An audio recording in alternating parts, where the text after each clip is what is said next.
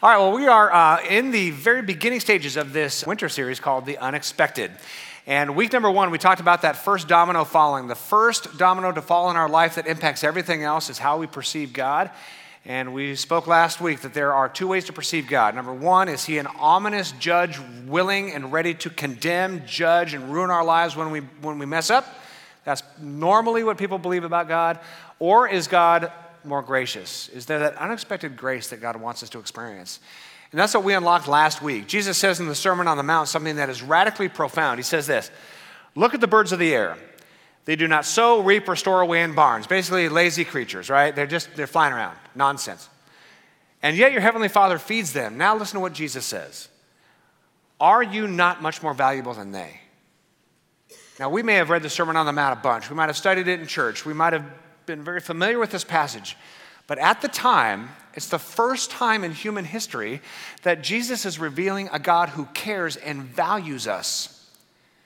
The religious mentality says, well, who are we? We are just this tiny speck, one of billions of people floating on this tiny earth, swirling around this incredible galaxy. God's this almighty, perfect God, and who am I? I'm insignificant, I'm small, I'm inconsequential, and I fail. And I fail time and time and time again. Who am I? Well, Jesus says in the eyes of the Heavenly Father, you are valued. And so I start being open to the love of God. I start being open to the grace of God and the goodness of God who's for us, not against us. And Jesus teaches time and time again that God, our Heavenly Father, values us. And he wants us to know how much he loves us. And he wants us to know how much he loves not only us, but the whole world, and has a vision for where this world is headed. A vision where love is the only law, where we are serving one another and caring for one another, and nobody is left behind. And then he gave his life on the cross to bear the suffering and the sin of the world, die for it, pay the penalty, so there's nothing between us and God, and rising again from the dead to give us new life and eternal life. This is what Jesus is coming to reveal, that God is a heavenly Father who loves, who cares, who forgives unconditionally. And that is the most important thing we can build our life on, because if we build our life on the unconditional love of God, then we will learn how to love unconditionally. It's a powerful place to be, a powerful place to live. But the reality is that life itself is a performance-driven paradigm. Life is based on performance. That's almost our entire experience throughout life. Even when we're very young, very often we are raised in performance-driven families. You are encouraged and blessed and cared for very well when you're good. But when you're bad, boy, the judgment and the wrath comes on you. We learn how to perform in our own homes. And then, of course, we go to school. Then we get graded on our performance. We get a job. We get paid according to our performance. And then, of course, you come to church, and that's on steroids. Here are the things you have to do. Here are the things you have to believe. And because we use God's name, and because we're talking about morality and character and the decisions we make, not only in the outside part of our life, but the inner part of our life, wow, those standards shoot through the roof. And none of us can meet those standards. And when we can't meet standards, what do? We pretend. We either disconnect or we pretend. When we don't meet the standards of people around us, we either disconnect from them or pretend. Those are the only 2 options, really. That's just human nature. And so we grow up pretending. Now, some of this is very normal and natural. In fact, there's a name for pretending. It's called sociodramatic play. It's just called pretending, but psychologists, need to put a fancy title on it. Sociodramatic play. And it begins when we're 1. When we're very young, we can't even speak yet. We learn to kind of sit where we are, and maybe, if you're a sweet little girl, you grab a dolly and you pretend to be mommy, 1-year-old pretending to be mommy. If you're a boy, you take something and you start smashing. So either way, it's sociodramatic play, and we do that by ourselves at first. And then you might be put in a nursery, and so you could have 1- and 2-year-olds, and they're doing this right now in our nursery. It's called parallel sociodramatic play, where you're not necessarily playing with each other, but you're playing by yourself with other people around, and you just watch the dynamic of nursery. So you have one, sweet little young girl and playing with the dolly and looking over to the boy next to her, smashing. I smash, I crush, and, that's parallel socio play. You're not playing with each other quite yet. That's big league, but you're playing by yourself with other people. And then you get to the real world, and the real world is called group socio-dramatic play. That's where you're pretending together. That's when all heck breaks loose. You're kindergarten, you're in the school playground, and one of the girls steps up and says, I'm the teacher, you're my students. Well, who made you the teacher? I want to be the teacher. Then you got to figure it all out. It's just totally chaos, right? And the guys are over there playing cops and robbers and whatever else. That's a little easier. It gets a little more dramatic with the ladies at times.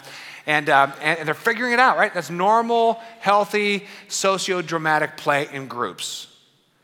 Teaches you how to be creative, teaches you how to solve problems, kind of gets your mind thinking about what you're going to do in the future and be in the future. It's cool, right? Except when that group socio-dramatic play continues on to adulthood. That's when it gets a little dysfunctional. Let me be clear, all of us do it. All of us do it because we all long to be accepted. We all want to be liked. We all want to be accepted, which means we can't let people know what's really going on in our life, what's really going on in our head, what's really going on in our heart, what's really going on in our family. So we have to project who we want people to think we are. And what we project is somebody who's going to be accepted by the group around us. We all do it. Every single one of us are involved in group socio-dramatic play, pretend. And that is especially true in church. You walk into church, the standards are a mile high. The standards are nothing short of perfection and discipline and being correct, right? And here, maybe a lot of your friends go to church, and you certainly don't want to be the one over there who everybody's judging and looking at, so we project who we want people to think we are. Group socio-dramatic play in church. At some point, you either learn how to get very good at it or you bail. And right now, there are millions and millions of people leaving the church like it's on fire. Why? You look at every study. It's because of hypocrisy, fake, phony, pretend, judgmental. It's the standard deal. People are running away from the church because it is a group socio-dramatic playground of pretend. And there is something better, right? There's something better. In fact, in Romans chapter 15, verse 7, it says, accept one another then, just as Christ accepted you in order to bring praise to God. What makes God happy? When we accept one another the way Jesus accepts us. Well, how does Jesus accept us? Read Matthew, Mark, Luke, and John. Jesus goes after the people who were the least, the last, the lost, the rejected, the sinner, the outcast, the unclean, the diseased. That's who Jesus went after. He goes after people who assume they're not accepted. That conclusion's already done, a done deal. They're publicly humiliated, they're publicly shamed, they're already put in some kind of a category as unwanted, unloved, and cursed. Jesus goes after those people and he shows them the full embrace of the Heavenly Father, saying to them, don't you know how valued you are to your Heavenly Father? And he proves it to them by loving them, embracing them, and accepting them just as they are.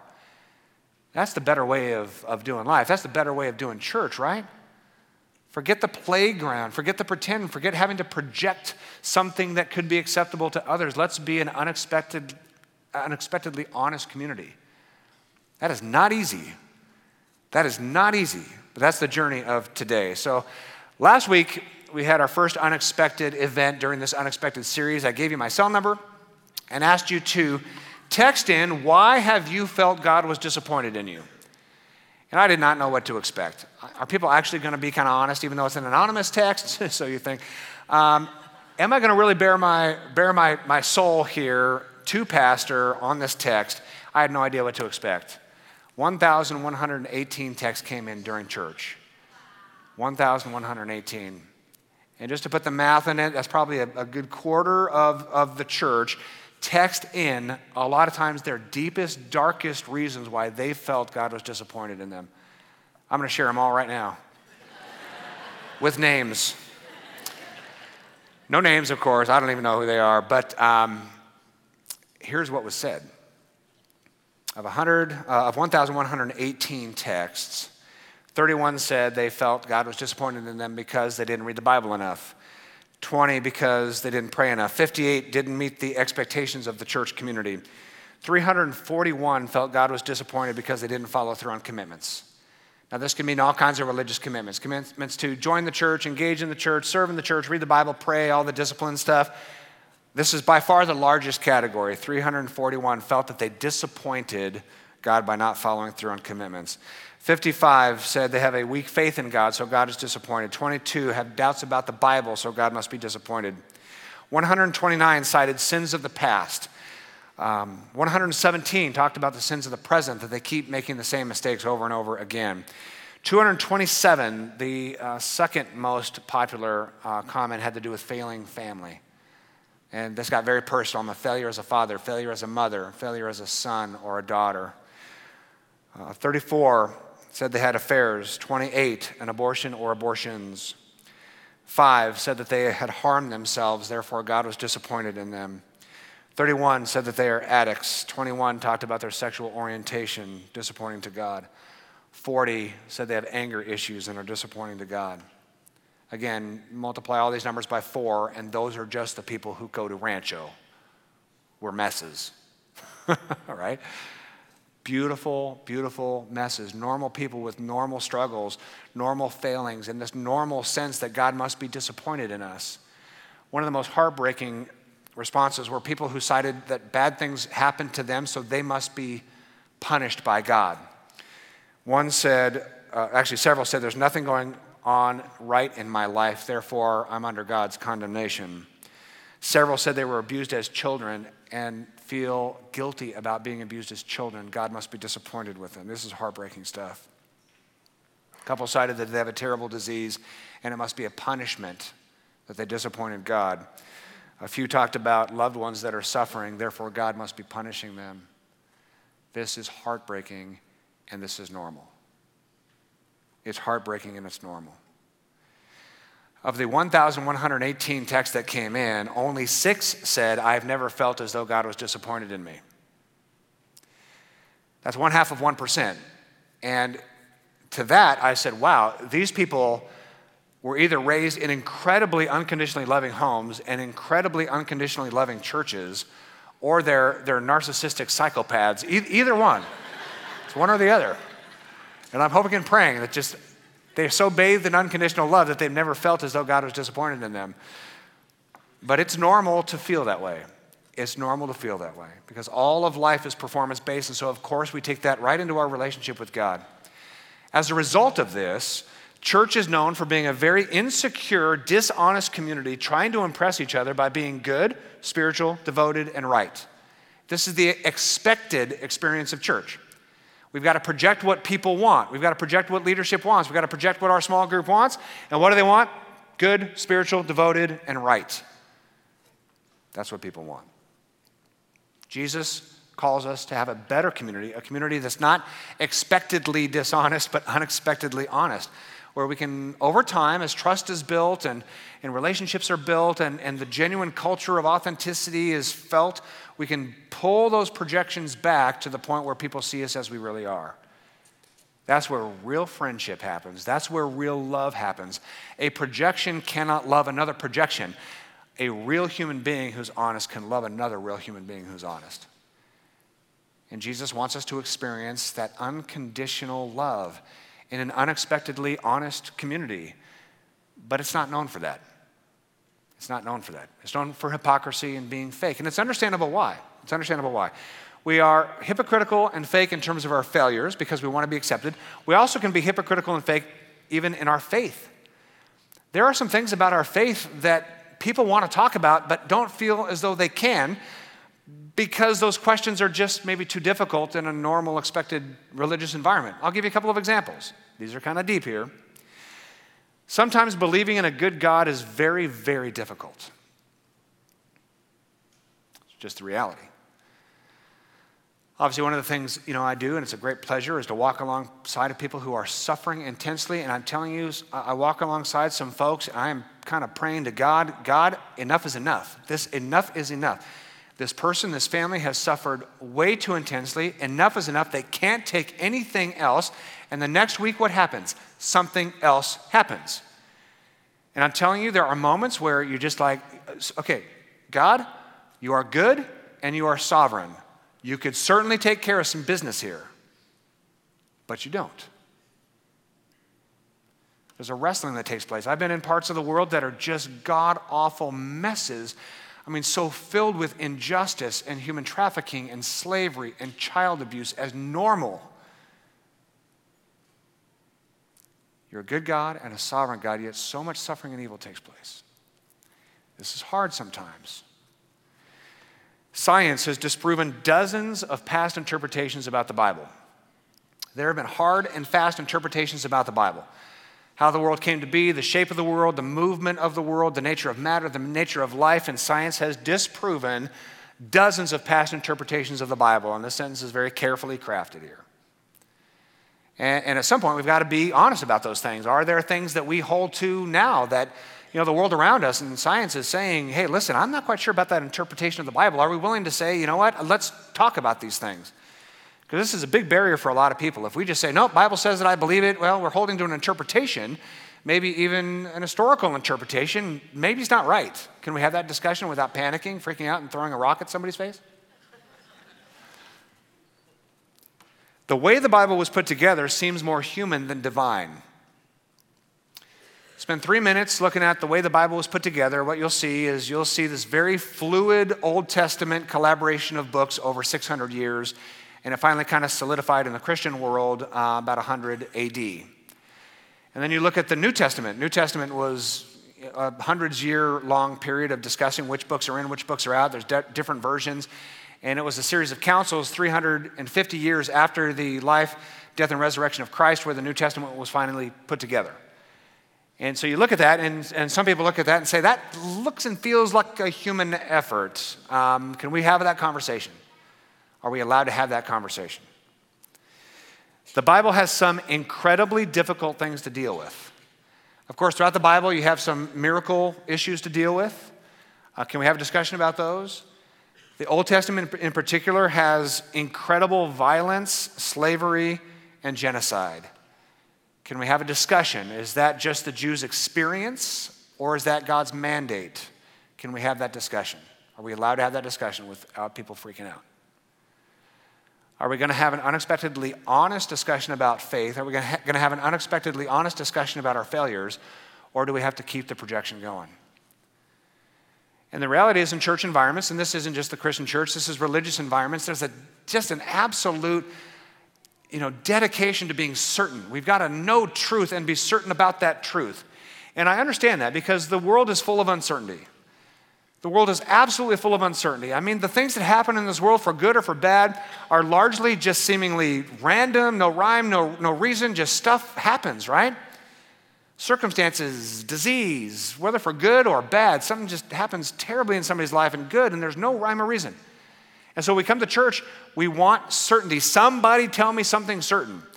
And so there may be a pastor or authority figure using the Bible, teaching the Bible, interpreting the Bible. Okay, I'm going to rest my life on that, and that's it. And so sometimes the doctrines of our childhood and the doctrines of our youth in particular, we are keeping those and we are putting those in our pocket, and that's not up for discussion. And anybody who questions anything I was taught in church when I was young is wrong. Well, why? I don't want to talk about it. Just is. I have something certain in my pocket, and I'm not letting go of it, and I'm calling that thing that's certain faith. I'm not sure it's faith. Being right and being certain about what we believe has been the obsession of much of the Western church for 500 years and 3 months. Almost to the day. 500 years and 3 months. That was the date of the Reformation. When the Reformation started 500 years and 3 months ago, it started an incredible movement that I would say is largely good. Put the Bible in people's hands, right? Taught people how to read, really birthed Renaissance in art and science and Western civilization. I mean, it's had some great impact on this world. The Reformation's been amazing, right? In so many ways. We get to study the Bible for ourselves.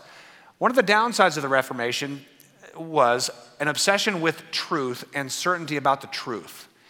And so we had a quest for truth. And if we seize that truth and unquestioningly hold to that truth, we call it faith. But I'm not sure it is. In fact, being certain about what we believe is not faith in God, it's faith in certainty. This is kind of big. Being certain about what we believe is not faith in God, but faith in certainty. We call faith believing in something without doubting, and that's not the definition of faith. Let me give you an example here. If we're hanging out, around back here today, and you say, "Hey, Scott, I've never met your lovely wife. Would you describe her for me?" I'd say, "Sir, sure. She is 5'6". She has brown hair, brown eyes. She lives at 31767, blah, blah, blah. And her phone number is 951-813, blah, blah, blah, blah, blah. And there. What are you going to think? Oh, this is really awkward. You're going to back away slowly, find somebody else to talk to. It's like, whoa, that's not good, right? Describing facts about my wife is not really knowing my wife. Is that fair to say? Yet doctrine in church seems to be the prize. Let's believe rightly about God, and that's the prize. And if somebody doesn't believe the way I believe, oh, they're wrong, and are they really saved, and do they really trust the Bible? And it's this whole game about being right. But if you ask me to describe my wife, and I said, oh boy, let me talk to you about our relationship and our partnership together and our life together. Let me talk to you about how we met and what we have in common and what cool things that we disagree on that she's wrong about. What are the, how have we moved through challenges? The kids that we've raised together, our partnership in ministry, that's my wife. Here's her values and how she loves our kids and cares for our kids and loves people and serves. Now we're talking about my wife. When we talk about God, it's not a list of right things to believe. It's a journey of discovering God and relating with him in the actual real world, right? How my relationship with God impacts my real life and pours over into real relationships. That's God. We cannot reduce faith to being certain about things we believe about God. It's not the same thing. It's not the same thing. Here's another very humbling thing I discovered when I was about 27, 28 years old. Now, brace yourself. I could very well be wrong about a whole ton load of stuff. Early in my faith, I was around a lot of influences that was about being right. Study the Bible, be right, be certain, have faith, hold on tight, right? And part of my grace awakening was this realization. I could very well be wrong about a whole ton load of stuff. And that was humbling, even humiliating. I was a full-time pastor, Bible teacher, and hey, I'm teaching what I was taught because that's what you do. This is what you believe. Be certain about it. Don't doubt. Don't question. Everybody who does doubt and does question isn't as faithful as you, and you put that in your pocket and don't waver. And that's what I did in ministry. So about 27, 28 years old, that started kind of loosening up, and I realized I could be wrong. And I'm telling you, the journey from this to this is a long way. And it's very painful. Very, very painful. Here's a quote from a book called The Sin of Certainty by Peter Enns. Read it if you dare. It's gnarly. Here's what it says. The preoccupation with holding on to correct thinking with a tightly closed fist is not a sign of strong faith. It hinders the life of faith. Because we are simply acting on a deeper, unnamed human fear of losing the sense of certainty. If I hold on without wavering to what other people told me to believe, I'm certain. Now, whether that's founded on anything or not, it doesn't even matter. I'm certain about something. And the road from this to being uncertain about what I believe and what I've been told is big because there are very few things certain in our lives. And so if we believe certain things about God that we're certain about, that's more comfortable. Whether we're right or wrong, it doesn't even matter. We're certain about something and we feel like there's something solid under our feet. To think I might be wrong is a really tough thing because now there are even less things to be certain about in life, and it creates a little more anxiety and perhaps a little more fear. But I'm telling you what it does to increase humility and increase love is huge. And if we can become more gracious and more humble, we could be wrong about things. Then imagine the connections that we're going to make with other people who we used to think of as wrong. Now we look at them as, human beings, also on a journey with God and a journey in life and a journey with each other. The humanity that rises as a result is huge, and that's unexpected honesty, especially in a church. Check this one out. We know that making and worshiping a very certain physical image of God is called idolatry. If I spent all day yesterday in my little wood shop there whittling a graven image, and I put it on this platform and said, we Rancho worship this. From now on, we worship this graven image, right? This very certain graven image.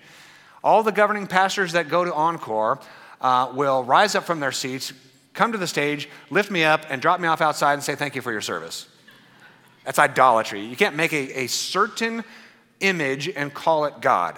However, we make a very certain doctrinal image of God and call that faith. There's not much difference. Here's exactly who God is. Here's exactly what he's like. Here's exactly what he demands. Here's what he wants. Here's how he wants to be worshiped. Here is God all wrapped up for us.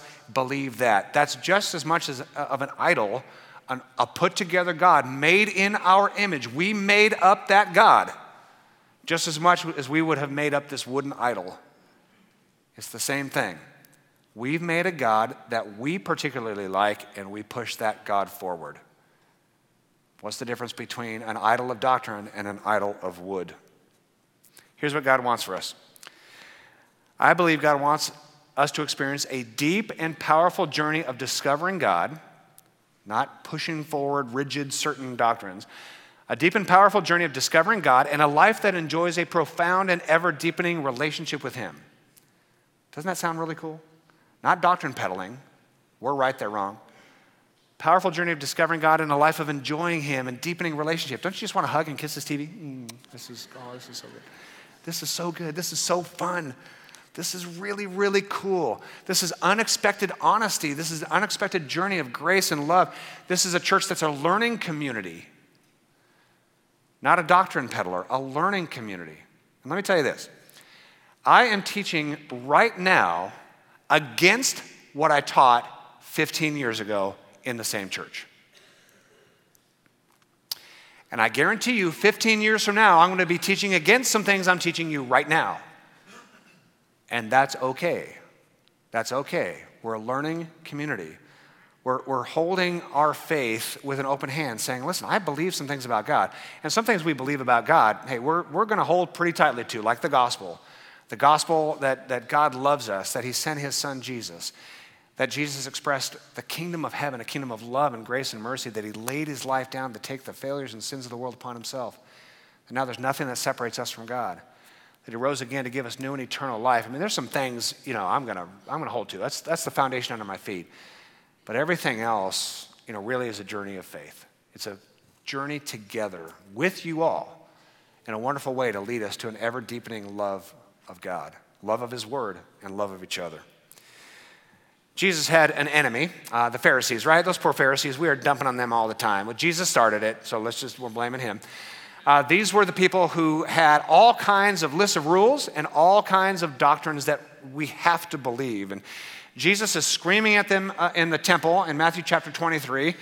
In public, he is eviscerating them with his words and sarcasm and just biting language. He is tearing them down. So let's just do that. Here's what Jesus says with sarcasm in his tone. You must be careful to do everything they tell you, right?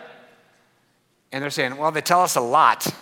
6,000 lists of things to do and hundreds of doctrines to believe. They are pushing a lot. Jesus says, hey, you got to be careful to do everything they say, right? Oh, yeah, they're going to come after us. But do not do what they do, for they do not practice what they preach. They tie up heavy, cumbersome loads, and they put them on other people's shoulders, but they themselves are not willing to lift a finger to move them. Everything they do is done for people to see. That's the religious hypocrite. Happens all the time. Everything is done for people to see. Religious leaders are the worst at projecting. They're the absolute worst. I know a ton of them. I is one of them. We're the worst. Now, I want to be sympathetic. I understand why. It is a lonely world, and I have experienced this lonely world. Not now, but certainly in the past, and it's real. The lonely world of people looking to you for their doctrine and for their, moral codes and all that stuff, right? And you're by yourself.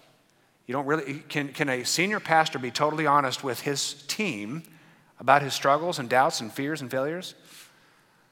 Probably not. They're bored. Other pastors in town, I know a ton of pastors, and they are the most lonely people on earth. And they are projecting exactly what they want other people to see.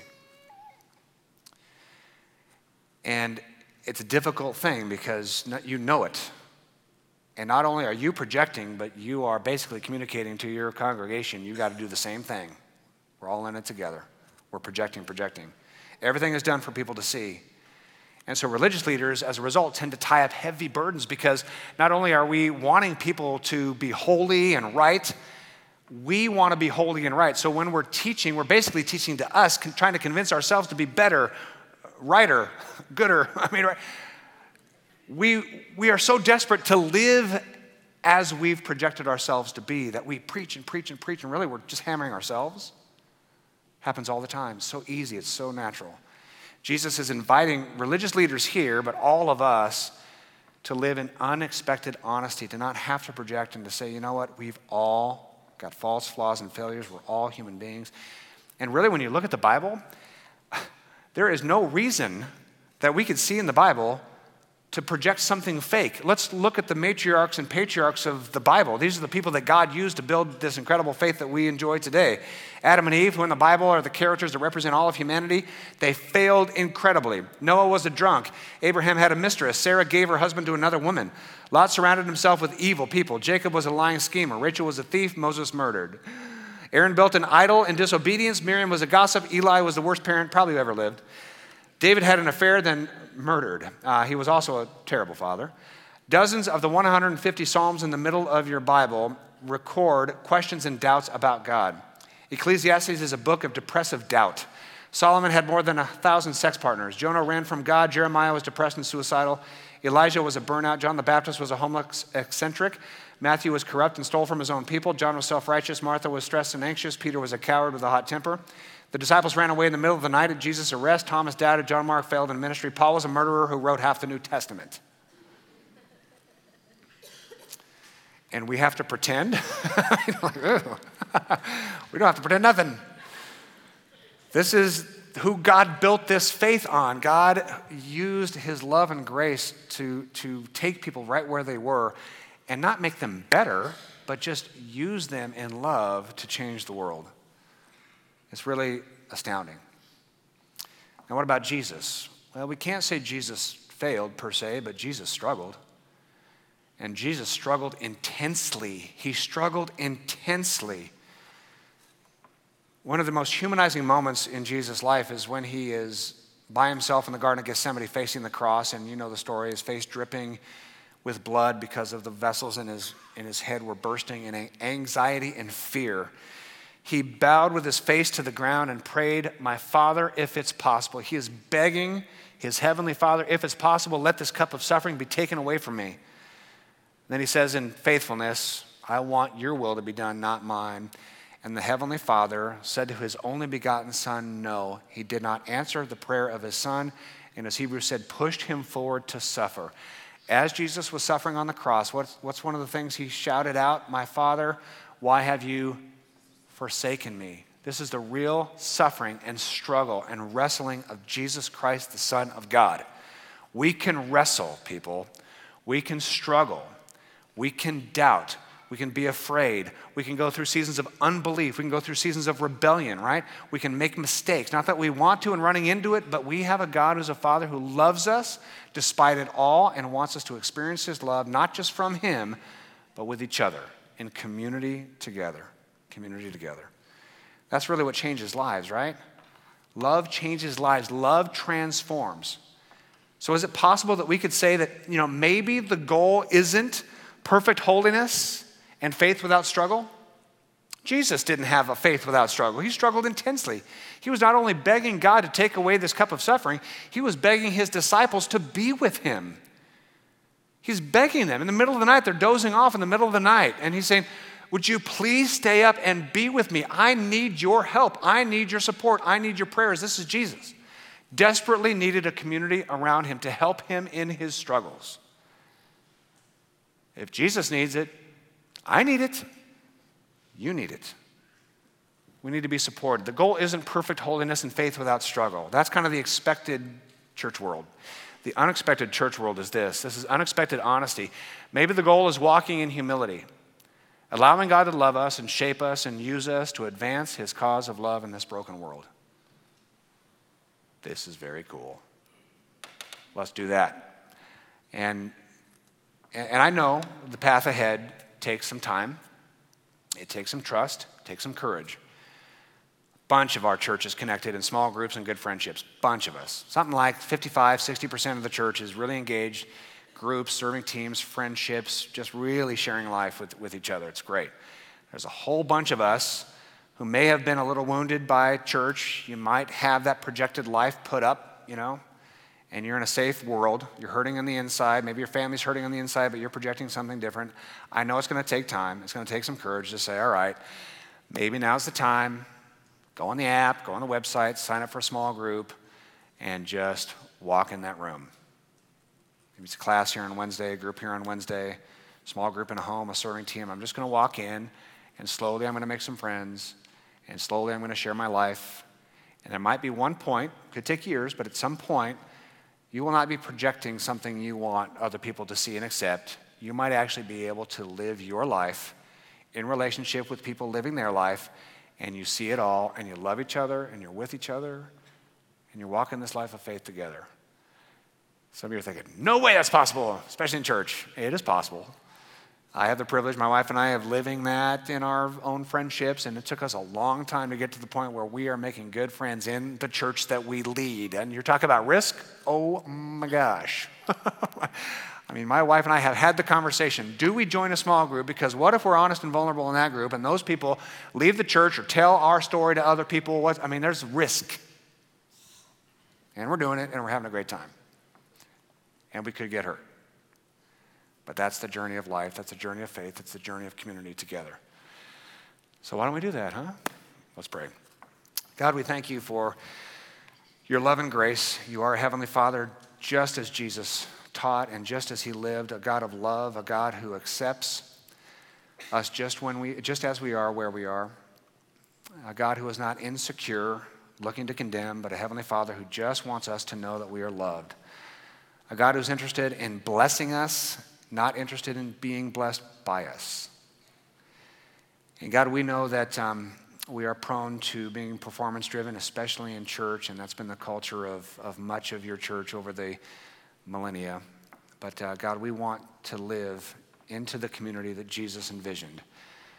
A community that enjoys gathering together and building friendships in large venues and in small groups and in homes, and as Acts 2:46 says, just being a great joy for each other, having fun together and eating together and living in this unexpected honesty. God, if there are people a little bit afraid and apprehensive to join a group, get plugged in, get connected, God, I understand. And at the right time, would you give them the vulnerability and courage to get connected? And maybe today is the day. And would you allow this church to live as the community that you envisioned, not having to pretend or project, but being honest, being vulnerable, living in unexpected honesty, so that we can express the kind of love to each other that you give to us through Christ Jesus, your Son. In his name we pray, amen.